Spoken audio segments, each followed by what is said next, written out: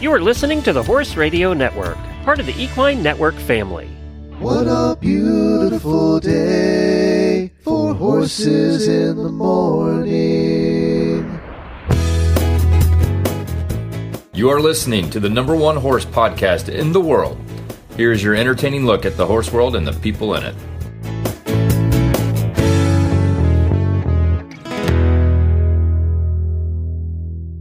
Well, good morning, everybody. I am Glenn the Geek in Ocala, Florida. And I am Allison Renborg in Murfreesboro, Tennessee, and you are listening to the monthly Equine Affaire episode of Horses in the Morning on the Horse Radio Network for February 15th. This episode is brought to you by Equine Affaire. Good morning, Horse World. It's the third Thursday of the month. That means it's time for the Equine Affaire episode, North America's premier equine expo and equestrian gathering. Well, we're back with another Equine Affaire episode. Equine Affaire is here on Horses in the Morning, the third Thursday of every month. And we have an exciting announcement that you don't have in your show notes. What is it? It is that the Equine Affaire episode now is a standalone podcast on your podcast players. Oh, yeah. Yeah. So it's called, we got really clever. Do you want to share everybody what the name is? The official Equine Affaire podcast. Yes, that's right. It's called the Equine Affaire podcast because we're really clever over here. But you can now, if you want to, just subscribe to the Equine Affaire podcast feed and just listen to Equine Affaire or all the Equine Affaire past episodes. You can do that in the podcast player. Of course, it still shows up here on Horses in the Morning and on the Horse Radio Network feeds. But, this way it makes it a little bit easier for somebody searching for it to find it. Plus, you guys can market it a little easier. So I think it's just a win-win for everybody, including the listeners. Yeah. Yeah, we're really excited. I need to go find it and subscribe to it in my podcast player because I haven't done that yet. You do. So, we'll have one subscriber then. Yeah, me. And then please don't leave me alone. Come on, everybody. Join in. So I did want to make that announcement before we forgot. Yes, thank you. So what are we doing today in the show? Yes, so we are talking about my favorite subject, which you still haven't gotten to go see it because you were sick last Ohio, but Fantasia. So that is our nighttime show. We Equine Affaire it up all day long, and then we have Fantasia at night. It's a 2-hour show, and it's really like equestrian performance variety show. It's always different from event to event. And even from night to night, sometimes things change up because, things happen and performers decide to change things up. So you never quite know what you're going to see. But we always try to have a big variety of performers. So you'll see reining, you'll see dressage, you'll see trick riding. We had Luke Rollins last Massachusetts, and he likes to light ropes on fire and jump through them. So there's always fire. I will say that we almost always have fire. But then everything else, anything goes. And who are we talking to today?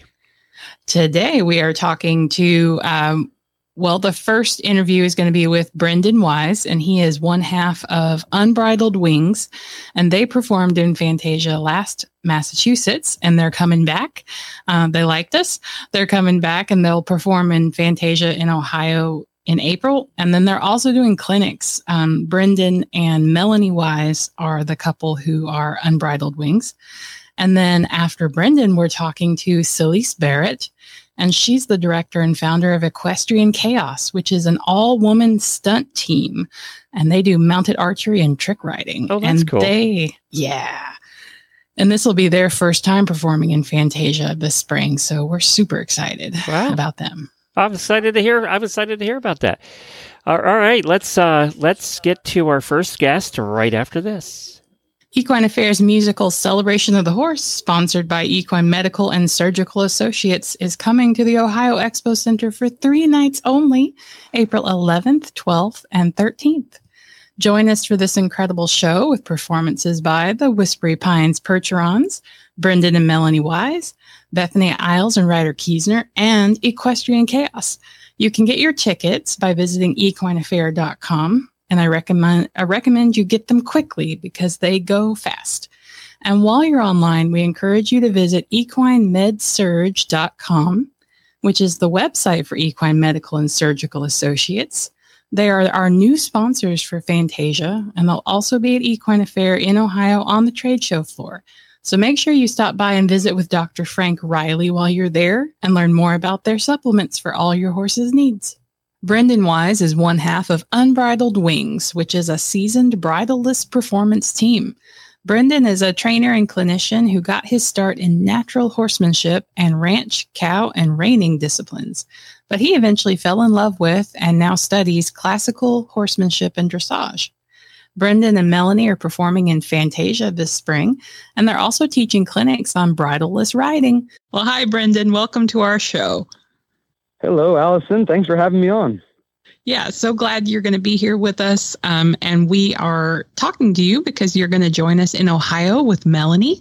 Unbridled Wings is coming to Ohio, and we're just super thrilled to have you guys. You're going to be in Fantasia and also teaching clinics.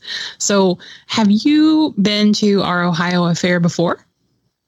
I have. One other time I was there actually with one of my first mentors, John Lyons and Josh Lyons. Was there just as an assistant, enjoying the show and helping with their horses and the booth and inside the demos. So, yeah, I've made it up there one time, and it was a great experience, and we're very, very excited to come back. Yeah, you're going to come back and be presenters yourselves, so that's going to be a whole new experience. Yeah. It certainly will be, and we're really excited about it. Certainly, we're excited to be in Fantasia and show people the wonderful horses that we have and the work that we do.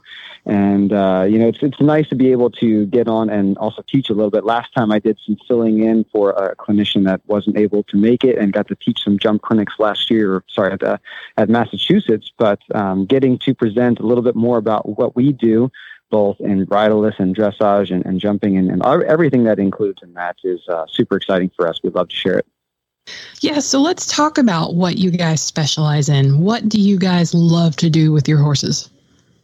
Yeah, so it's interesting because we both, my wife and I, have such diverse backgrounds and have dipped our toes in so many different industries that it really gives us an interesting perspective when it comes to training horses and preparing for competition and preparing for exhibition and performances and such.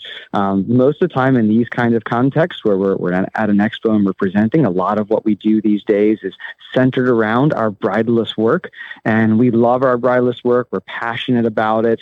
We're one of the few that take it into regular competition in the jumper ring in a full-time basis. So for us, it becomes a little bit of a different perspective in that we don't necessarily look at bridleless just something for tricks or for fun or exhibition. For us, this is a viable means of competition and competing against other bridled horses. So that tends to be the way that we like to approach it.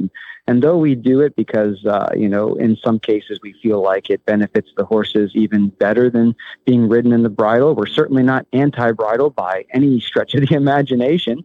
But we've found that with some jumpers and dressage horses and horses all around, really, eventers, Western horses and such, that sometimes even just cross-training without the bridle gives them an opportunity to gain some independence, learn something different about the way they move their bodies and free things up a bit, as well as for the rider, the benefits of learning how to produce the same posture and muscle engagement and balance without being connected directly to the horse's face. It really opens up a lot of different doors of study and kind of more self-reflection in what we're doing inside the horse's body. So it's quite fascinating for us. Now, is there a level of training or a level of collection that the horse needs to learn before you go bridleless, or what does that look like? Yeah. So quite often I would say no. I mean, I would say that I like to have the horse at least at the point that walk trot, they're not trying to put me on the ground. For sure.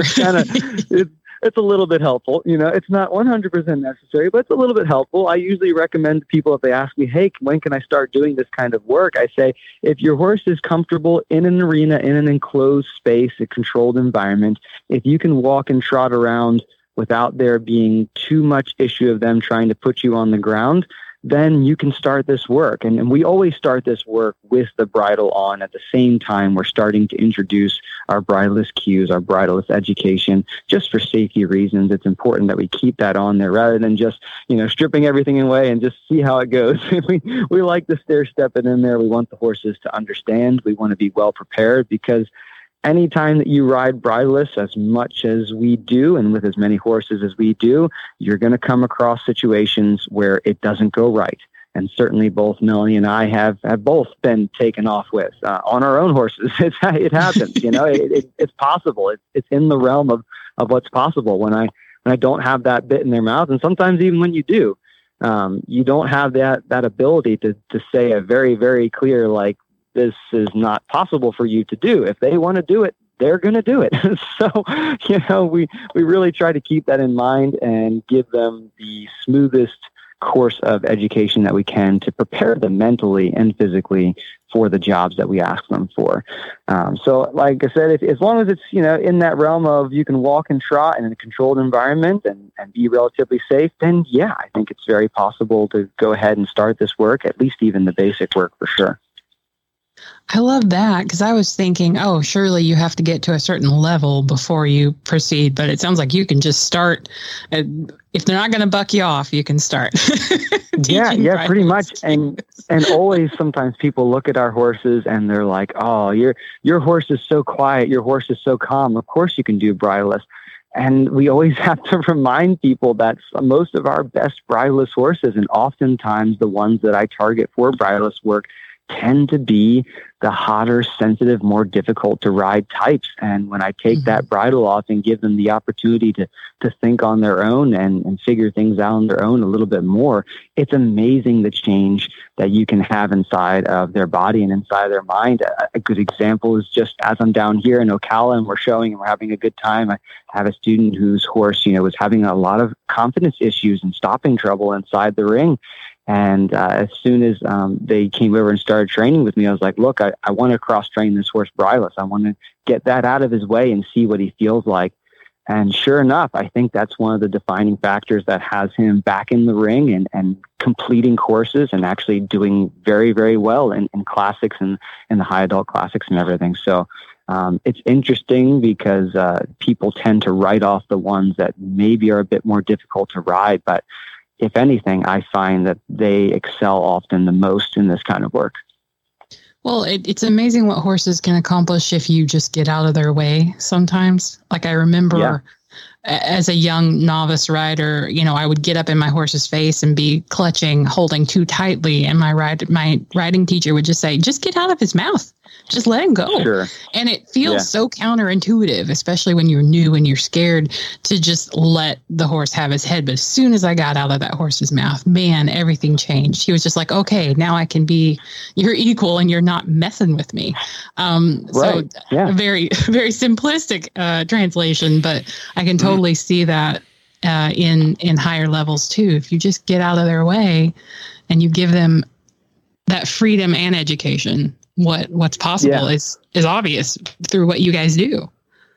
Yeah, absolutely. And it also, when you don't have a bridle on, you are going bridleless, oftentimes you're sobered to the reality of you can't force it. You can't just make it happen.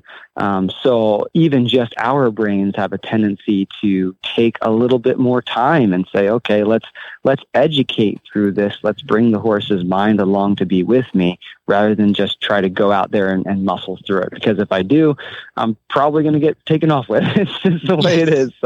So purely for self-preservation, it's nice to sit back and say, okay, what do I do to give this horse the best opportunity to excel? That's awesome. So you'll be teaching clinics on these concepts. Is that what you're hoping to bring to people? Yep, for sure.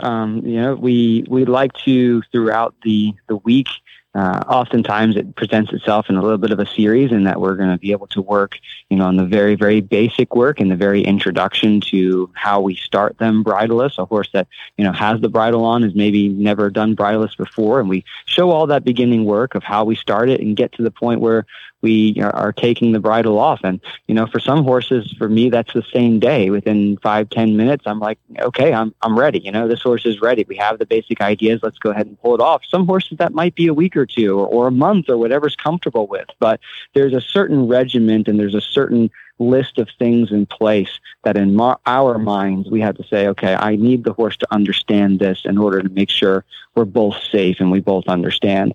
And then we're pretty ready to go from there. So we go through that beginning introductory work, and then it starts to get fun, because then, like I said, for us, this is a viable means of competition. So we start to address the issues that might come up in competition, and also address the right balances and cues and systems that we have to have in place to get the maximum performance out of the horse, just as I would against bridled horses.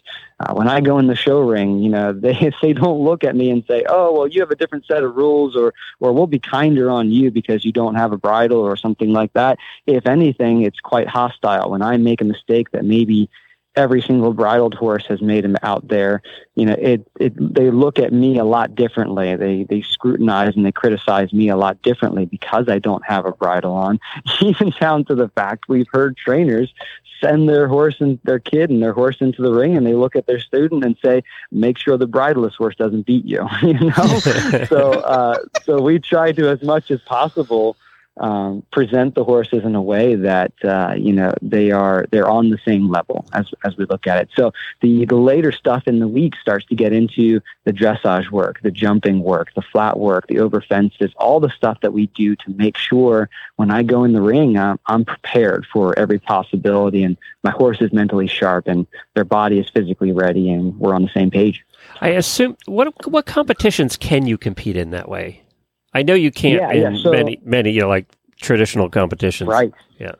Right. Yeah. So as far as rated shows go, rated USEF type shows, it's really just show jumping. United States show jumping, for better or for worse, there's almost no tack rules. There really isn't. Really? So I didn't know you could do bridleless and show jumping. Yeah, bridleless and show jumping. Wow. That's where we compete on the A circuit here in Ocala right now. I'm doing bridleless courses both at HITS and at WEC with my horse, Lyric, who will be at the show. And the same thing with Melanie with her horse Wings. She competed at Washington International Horse Show. She competed at HITS Culpeper and HITS down here in Ocala and such. Even at WEC, she did a course at WEC. So yeah, U.S. show jumping, it is legal on the A-rated circuit to go ahead and show bridleless, and that's really about it when it comes to the competitions that you can do as far as rated goes. Now, also local competitions, we for the most part can contact the venue ahead of time, whether it be dressage or eventing or hunters even sometimes. We can contact them ahead of time and say, hey, this is what we do, this is how our horses go. Oftentimes we'll show them video and send them video so that they can see that we do it in a safe manner, and it honors the expectation of the sport. And 99% of the time they go ahead and let us come in and compete. But certainly on the A-rated circuit, show jumping is our biggest avenue. It's funny because every horse show has a loose horse, and everybody's screaming and the horse is running. It's never bridleless. Mm-hmm. It's always got a bridle on. Yes, that's for sure. That's for sure. And, oftentimes, you get into that conversation with stewards and judges and such like that. And they're like, well, there's a big, big safety issue here. And that's one of the things that we bring up is that, every show there's a loose horse running around with a bridle on. Yep. Every show there's people hitting the ground with a bridle on, getting run away with, horses running into each other.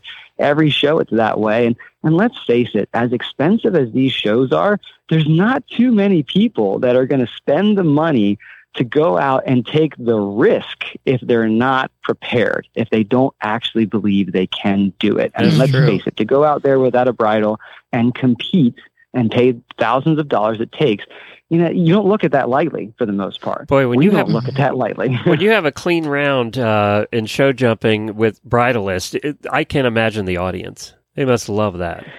They do. Yeah. The audience definitely loves it. And sometimes, it's a little bit of a split decision. When we first started doing this on the circuit, people really actually disliked us a lot, to the point that we even had people in the warm-up ring say, "You're spooking my horse because you don't have a bridle on," which was absurd to me. Your horse needs some training is what I gotta say. Right. I wasn't quite sure how to respond to that. Yeah, me either. Internally, you probably want to say some words, but externally, we've always tried to be as kind as possible, stay out of people's way when possible. We're not here to ruffle any feathers. We're not even here for the publicity of it. That tends to come with it, but that's not our goal. Our goal was always just to do what was best for that horse on that day. And some of these horses, what we feel like is the best is to strip that bridle off and give them the chance to go around. It is very strange. I mean, even when my wife went to Washington International Horse Show, nobody knew except for the show organizers and a few other people that this was going to happen. We didn't publicize it. We didn't care. We just wanted to get through the course. And at that time, this particular horse, Melanie and Wings, it was a little bit of a crisis of faith, and Wings was fourth in the nation, and some stuff started to happen, and they were having a lot of difficulties, and she had been riding bridleless, and we found that he was more relaxed and he was better that way. And she had a really tough decision to make. I remember sitting down and talking about this and weighing the options of, like, if I go in the bridle, it's going to be bad, like 100%. It's going to be ugly. It's going to be bad.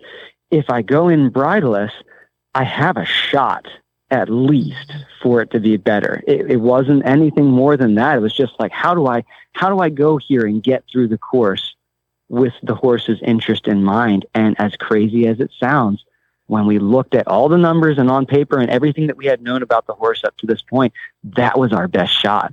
And so nobody knew. I mean, even when we got to the in-gate, people were like, what? What is this? No, you would hear, she gets into the ring and you hear the murmurs going out through the crowd as people start to realize this horse doesn't have a bridle on. Nobody knew. It just kind of showed up and was that way. So, it was a different experience. Do you use a neck strap at all? Yes, we do use a neck strap.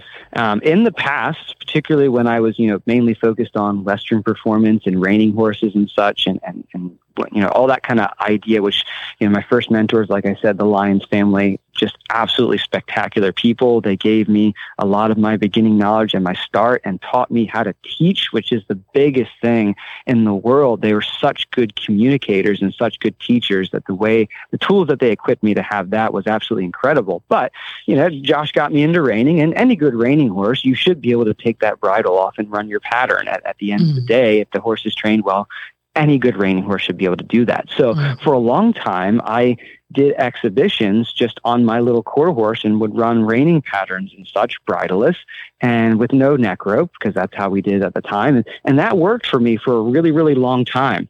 However, I figured out that to ride jump courses and to do more advanced dressage type work, the neck rope was very, very helpful.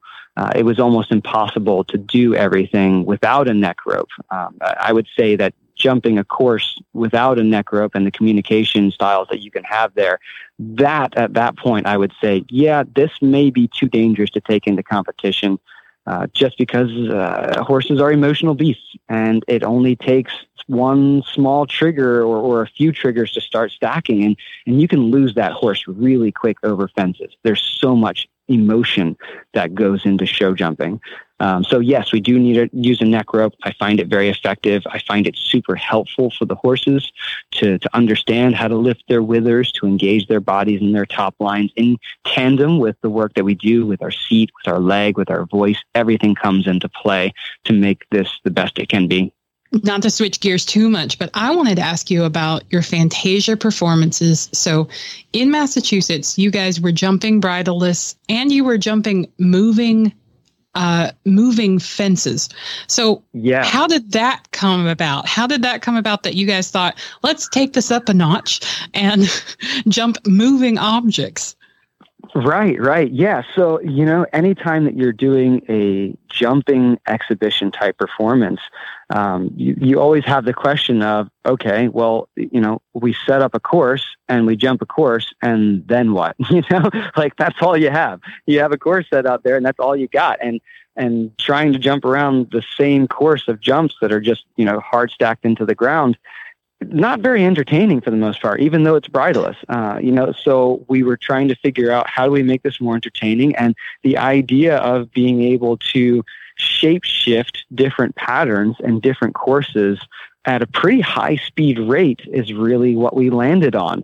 And it took a little time. It takes a little time to figure out the right patterns that we want and how to jump them. And certainly we have an amazing crew.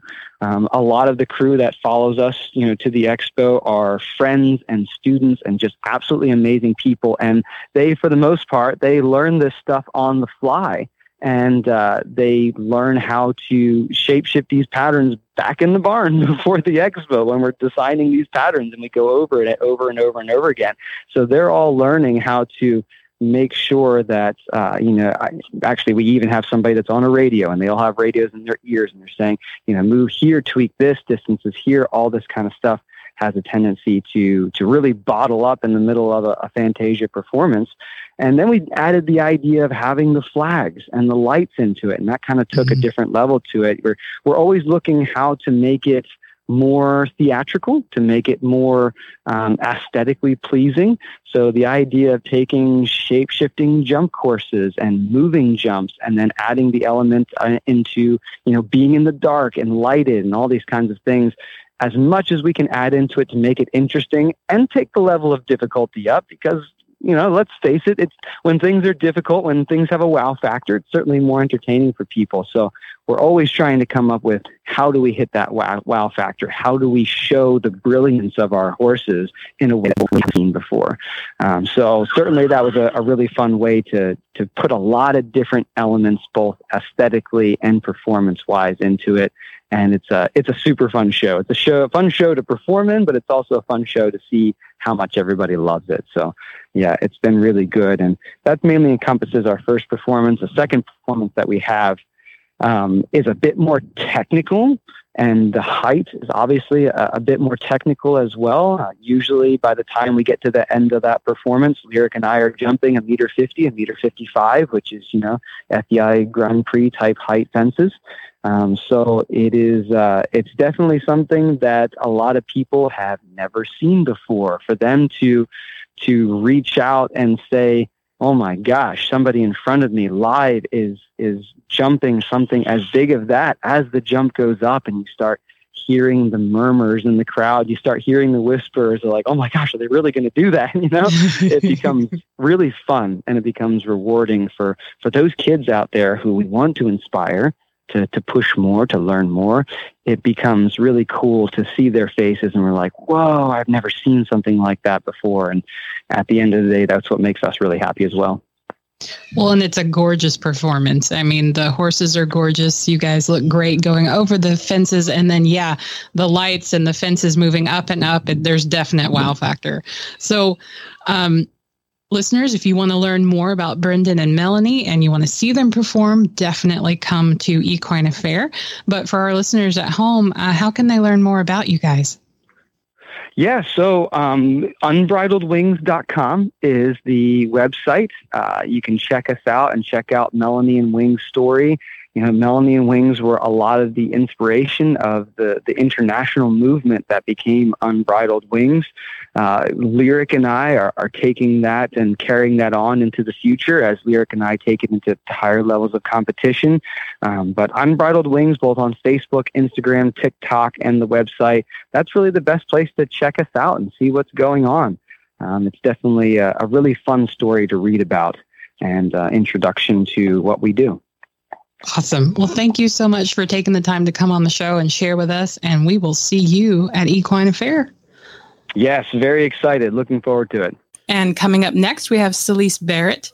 She's the director and founder of Equestrian Chaos, which is a stunt team that demonstrates the bond between women, their horses, and their bows.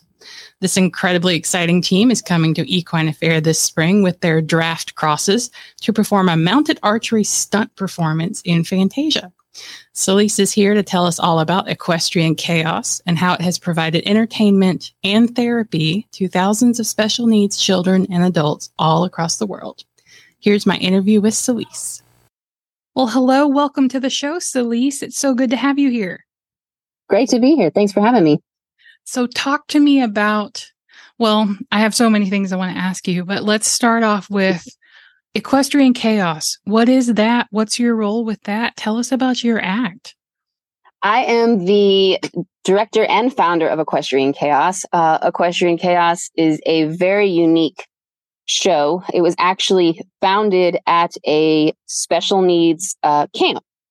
And we would put together a show for the kids that stayed at this camp during the week. A lot of times the children were homesick from being away from their parents, and being a parent of a special needs child, many times they are not, they don't really leave their parents. And so what we would do is we would try to bring a little bit of fun stunt riding for the kids to see their first day on site at the camp. And that's literally where our show was born. And when we would do trick riding, Roman riding, different types of drill acts in costume to music. And then after we would put on the performance the first night, they got to ride the Equestrian Chaos show horses. And what was really cool about the whole thing was they would see us doing all these cool, fun stunts and tricks. And then they would turn around when it was their time to go on their horse ride and start showing us their tricks that they could do. And that's really kind of how it was birthed. We never expected it to take off the way it did. And we definitely did not expect it to become a national touring show. It was just something that kind of fell into the place. And we were just at the right place at the right time. And we filled a need that didn't exist at the time. Yeah, I have never heard of a stunt riding team that had its roots in, performing for special needs kids. That's just so cool to me, because you're catering to this group of kids who they're probably lucky if they even see normal horseback riding, and then they get to see something cool like that. Like, just for them, that's so neat. It really was, or it really is. We still do it. What was so interesting for me, though, coming from a performing arts background, I've been on stage since I was 3, and horses were my hobby as a child, and music, classical music, was actually my choice of study all the way through parts of college. And when I found out that the Dixie Stampede was going to be building a show in Orlando, I was like, well, I've been a musician my whole life. Horses were my hobby. Let's see if I can audition for this show and see if I get hired. And that's how the equestrian theater, for me personally, started. But being in entertainment, it was always so very cutthroat. It's very hard to stay in the entertainment business. And the one thing that I loved when I left the Stampede was when I took over these programs for the children and adults with special needs, there were no expectations of how good or bad our performance was. It was just giving them our time and being able to show them something, whether it was the same stunt over and over and over again. It did not matter. They were just thrilled to be able to be exposed to something like that.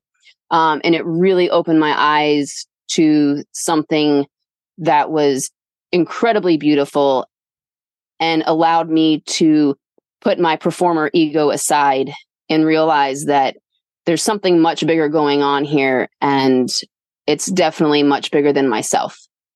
And it has influenced thousands of children and adults that would never have the opportunity to see something otherwise. And for that, I always felt like it was my duty to bring this to these individuals. I guess, when you say if you're blessed with a gift, it's your obligation to share it. And I feel like that was my purpose for such a long time, was to share these gifts with these children and adults that would normally not have the opportunity to see such things. Well, and you're still doing that, right? Because we were talking before we got started about how now Equestrian Chaos is on tour. You guys are going around to Renaissance festivals, but you're still involving the kids and the adults with special needs, right? Yes, we do. During the week, we have, being new to the circuit from an independent standpoint, we found that there are several families that travel the circuit and have family members with different special needs, whether they're hearing impaired, whether they're somewhere on the autism spectrum. But there's not a lot of resources when you're on the circuit for a lot of these children. Right. And when we started meeting them, we're like, wait a minute, we can do this on the road during the week while we're not working. And so we've started creating little programs throughout our travels to continue our work on the road while sharing our skills with the Renaissance family. So it's been really a great thing to do, and great opportunities to bring different vendors and entertainers together to help us with our work. Yeah, I think people don't realize when they go to a Renaissance festival that, there might be a month-long run or a 6-month-long run, and the people who put on the festival, like, they live there. They are there during the week. They're doing the show on the weekends, and then during the week they're doing regular lives or whatever, and the kids need something to do, and special needs kids would need something to do. So I love that you're filling those couple day gaps between weekends with something good that is good for you and good for the kids of the traveling Rennies. I mean, that's such a cool opportunity that you get to fill. Yes, it absolutely is. And what we found even more interesting and wonderful is that now when we travel, these kids that we have invested in have actually joined us in the arena, and they'll help us with our show. Oh my gosh, that's awesome. That's so awesome for them. So knights have squires, and archers have fletchlings. And yes. So we have lots of fletchlings in different areas of the United States that will come in and help us, whether they're handing our arrows to us or helping us on set, or maybe they're, I call them my weapons master, where they have to guard my bows so spectators and patrons don't try to take them. Yes. But regardless, it makes them feel important. It gives them a purpose, and then they feel a part of something bigger than themselves. And we feel incredibly blessed to be able to continue that work while we're traveling, and to share it, because there's not enough of it out there, to be perfectly honest. And I feel like the more we can get the word out about this need that can be filled, the better it will be for humanity in general. Yeah. So talk to us a little bit about your show. What is Equestrian Chaos? What do you guys actually do? You mentioned archery. So kind of describe your act for us. So we are, as far as I know, and I've done a lot of searching on the web, we are the only ones that do a mounted archery stunt show, where we try to depict what you would have seen in the days of Genghis Khan, when the Mongol hordes were taking over and conquering the lands, and how they would use archery on the battlefield. And so you'll see us, while we're riding, we might turn backwards on our horse and fire arrows into targets. We might throw arrows to each other from horse to horse. You'll see a lot of the traditional tricks that you would see in a regular trick riding show, where we're standing or vaulting, hanging upside down. But we do it with a bow in our hands, and try to wow the crowds with that. You'll see us doing some fast loading, where we're shooting multiple targets in a very short amount of time. And we just try to bring people back in time so they could see what it would have looked like on the battlefield if you were we call ourselves the sharpshooters of the Renaissance era. Yes. Mobile sharpshooters. Yes. Yes. So tell me, how many people are on your team? You've said we, so how many of them are you? How many are you? Oh my gosh, I can't talk. How many of you are in the show? There are, so you will see 3 of us in the show. Okay. One is my husband. He hosts the show.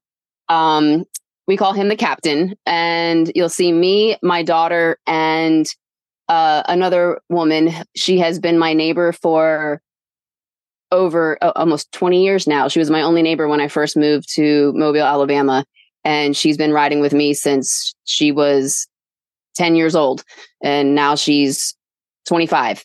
And so the 3 of us travel the country performing these shows. We have one other girl that used to ride with us, and we'll call her in to fill in if we need to. But, it's kind of a odd skill and a very rare skill to have. Yes. It's not very easy finding somebody to just call in and fill in if one of us aren't available to perform. Right. There's no sickness. The show must go on. Absolutely. And you had to recruit your neighbor. So it's handy to be neighbors with you. Yeah, it really was. But we were trick riders first. We've been trick riding my daughter's been trick riding since she was in the womb. And the other girl that rides with us, she has been trick riding since she was 10 years old. So we had, 15, 20 years under our belt before we ever put a bow and arrow in our hands and morphed the 2 together into an act. Wow. It took us 3 years to build this specific act.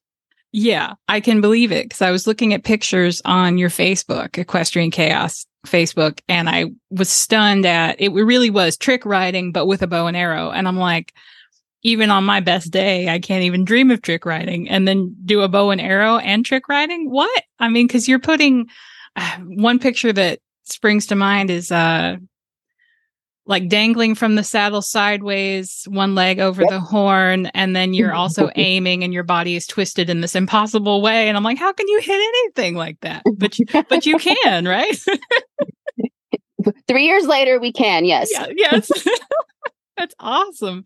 And then you guys wear incredible costumes, and your horses wear costumes too. Tell us about that. So, yes, our costumes, those were a little tricky to figure out what would work best, because regular trick riding, you can wear some pretty flashy stuff, and and trying to depict a warrior type look of that period, and not have all of the stuff get in your way, your costuming or the horse's costuming, is a little tricky. It's amazing how much you catch yourself on your arrows, or how much you'll snag our equipment or a bow on certain things. So we try to depict it as much as we can to look like warriors of that time. In the summer months, you'll see us molting on the field. You'll see our feathers flying everywhere. And if it's cold, we'll trade out our feathers for fur. And we have a sponsor from the Czech Republic. She made these beautiful chamfrons for our horses and sponsored us. So when we do tour, our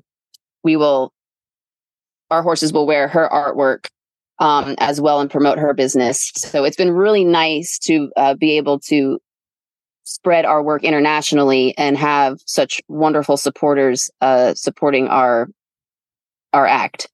Yeah. What is you said a chamfrond? Tell me what that is. Yes. So that is the face piece that you see on our horses in some of the photos. It has, some of them are she tried to match all of our colors for the shows. But it looks like a piece of armor that goes on the horse's face. Yes. And she designed our logo on it, and it has feathers on the top to kind of match our outfits to go along with the horses. To go along with our costumes, and just to try to bring a little more warrior type feel to our trusty steeds that carry us into modern day battle. Yeah. When I was a teenager, I actually made one of those for my horse from some scrap leather, but I didn't know what it was called. I just was like, oh, I'll make her some face armor and it'll look really cool. And so now I learned something. I learned what it's called. Oh, I didn't know what it was called either until about 2 years ago. I'm like, oh, what is she? She put a post up on Facebook and she said, I'd like to sponsor somebody and I would like to make a chamfron. I'm like, what's a chamfron? Right? I felt so silly, but I had to look it up. I'm like, oh, all those things that those horses wear when they joust, when the knights joust. Okay, cool. Yeah, that'd be great. We'd love to have some. Yeah. So that makes me feel better that you didn't know either. yeah, I didn't know either. So you're not alone. So we're so excited to have you on the show today because you guys are going to be joining us for Fantasia in Ohio. And so it sounds like it's your husband, your daughter, you, and one other person. You guys are going to do your show for us? Yes, we will. We are so excited to be there.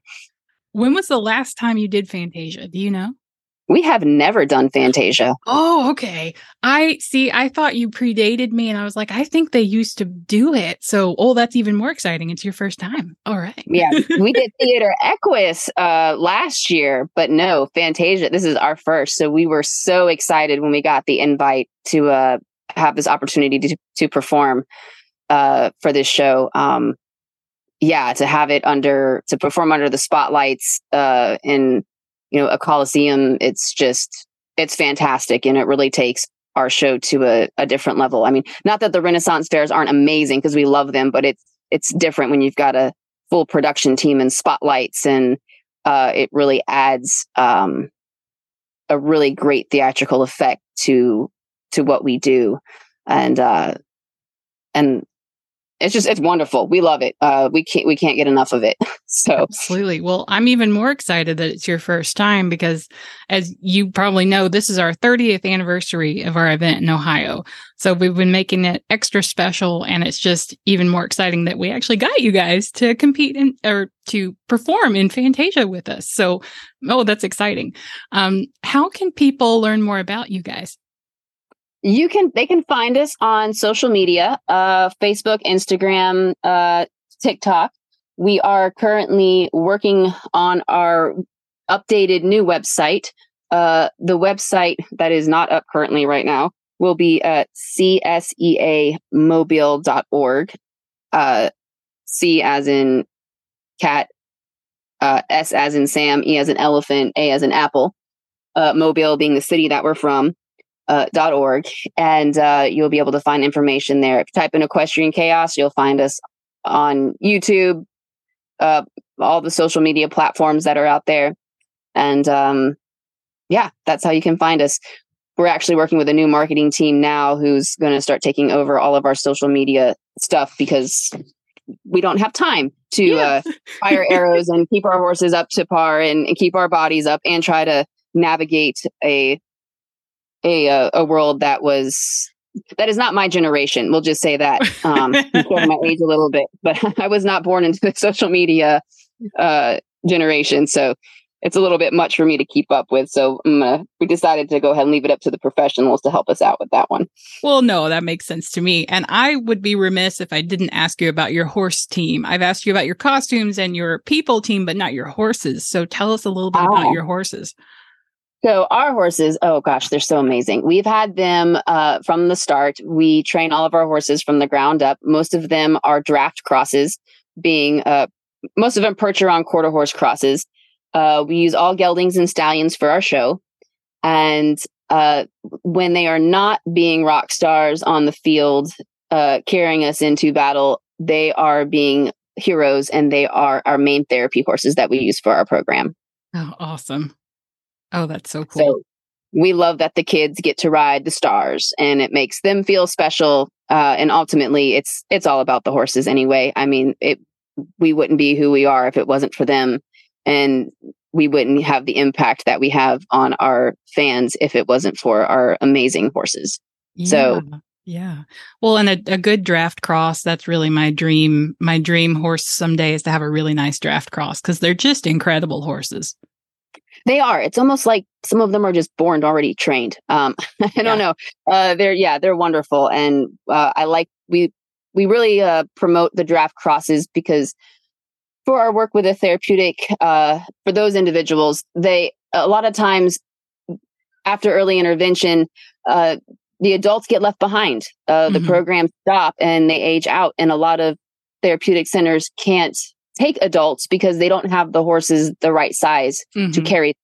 And so I tend to like using the bigger horses for that. That way we can accommodate all ages of individuals for our program, so they don't get left behind. There's many families that just struggle trying to find something for them to do. We love the Percherons because of their personalities, their temperament. They're much more laid back than some of your other breeds of horses, and sometimes faster moving horses on the ground just are a little bit overstimulating for some of the people that we work with. And the Percherons, just being that of the slow movers that they are, the gentle giants, I have fallen in love with them, and I'm a big advocate of using them for our program specifically. Not for every program, but for us, they work the best. Well, and they're really like big, lovable moving couches. Like if a couch could come to life, that's how you imagine it would move, like a good draft cross, just like nice and slow and easy. And they've got the curves, Yeah. And they have, and for us, I'm not like super tall. I'm 5'8", but for a trick rider, I'm one of the taller ones. Yeah. And I found that having the crosses, they just last longer. Yeah. Their bodies don't get tired. They don't wear down so quickly. And for us, we trick ride on both sides of the horse. We fire our arrows both directions. We're right and left-handed shooters. And so it's really nice to have a horse that lasts into their mid-20s, still wanting to do their job and still physically capable of doing their job, and us not, wearing their bodies down so hard. Not that there's anything wrong with the smaller, faster, quarter horses or anything like that. Sure. Don't get me wrong. I love a little fast trick riding horse, but for what we do specifically for this act, the crosses have just been the best and are most stable. Yeah, I can totally see that. That's awesome. Well, Celise, this has been incredible. Thank you for taking the time to share with us. And if you guys want to see equestrian chaos in motion and meet the people and the horses we've been talking about, then you've got to come to Equine Affaire and Fantasia in Ohio. So thanks again, Celise. Thank you very much for having me, Allison. Well, that sounds like it's going to be a fantastic Fantasia. Oh, it's going to be amazing. It really is. Between just with those two, it's going to be fun, right? That's great. What a lineup you have this year. Oh man, I can't wait I get to video it. And so I cannot wait to capture all that stuff on video. It's going to be amazing. Very cool. Very cool. And of course they can get their tickets now for Fantasia. And where can they do that? They can go to equineaffaire.com and buy their tickets for Fantasia. It is 3 nights only. And I will say Friday and Saturday nights fill up quickly, especially the prime seats. So make sure you get your tickets for the night that you want as soon as possible. You can also call our office and buy over the phone, but it's easier to go online to equineaffaire.com. Very good. And I was just at a podcasting conference a little bit ago. It was a big conference that had close to 2,000 people there, and they survived by volunteers. There's no way they could run that conference without volunteers everywhere, and I know that you're the same way. And if you want to get into Equine Affaire for free, then volunteer. Volunteers get free admission and souvenirs and a chance to hang out with the cool people like Allison and the rest of the team. Apply on our website by February 26th. When possible, Equine Affaire will work with your schedule so you can still see all the things that you'd like to see and earn your way in for free. What could be better? Visit equineaffaire.com for all the details. Well, that's it for this show. We have one? Do we have 2 more or just 1 more before Equine Affaire? We have March, and then we're doing live shows in April. So we have 1 more episode before you get to hear the ones we record at the show. Wow. Well, I come up quick. You just did Massachusetts. I know. I can't. January feels like it's been a century long because I've been potty training my child. But at the same time, everybody else in winter, the winter we've had, it seems like that long too. Yes. So at the same time, though, it's good. This is February 15th. 2 months. Come on. Yeah. Yeah. It's crazy. All right. Well, then you better buy your tickets. You better make your plans. You better get your hotels. On the website there are hotels listed, so you can go there to figure out what hotel you want to go to. And of course, you can find all the details at equineaffair.com. If you want to catch any of the past episodes of Equine Affair, you can just go to Equine Affair Podcast, now on your podcast player. Check it out there. And also, you can go to horsesinthemorning.com and click on the Equine Affair banner and check out all the past episodes. Thank you, Allison. Thank you, and we'll see you guys at Equine Affair.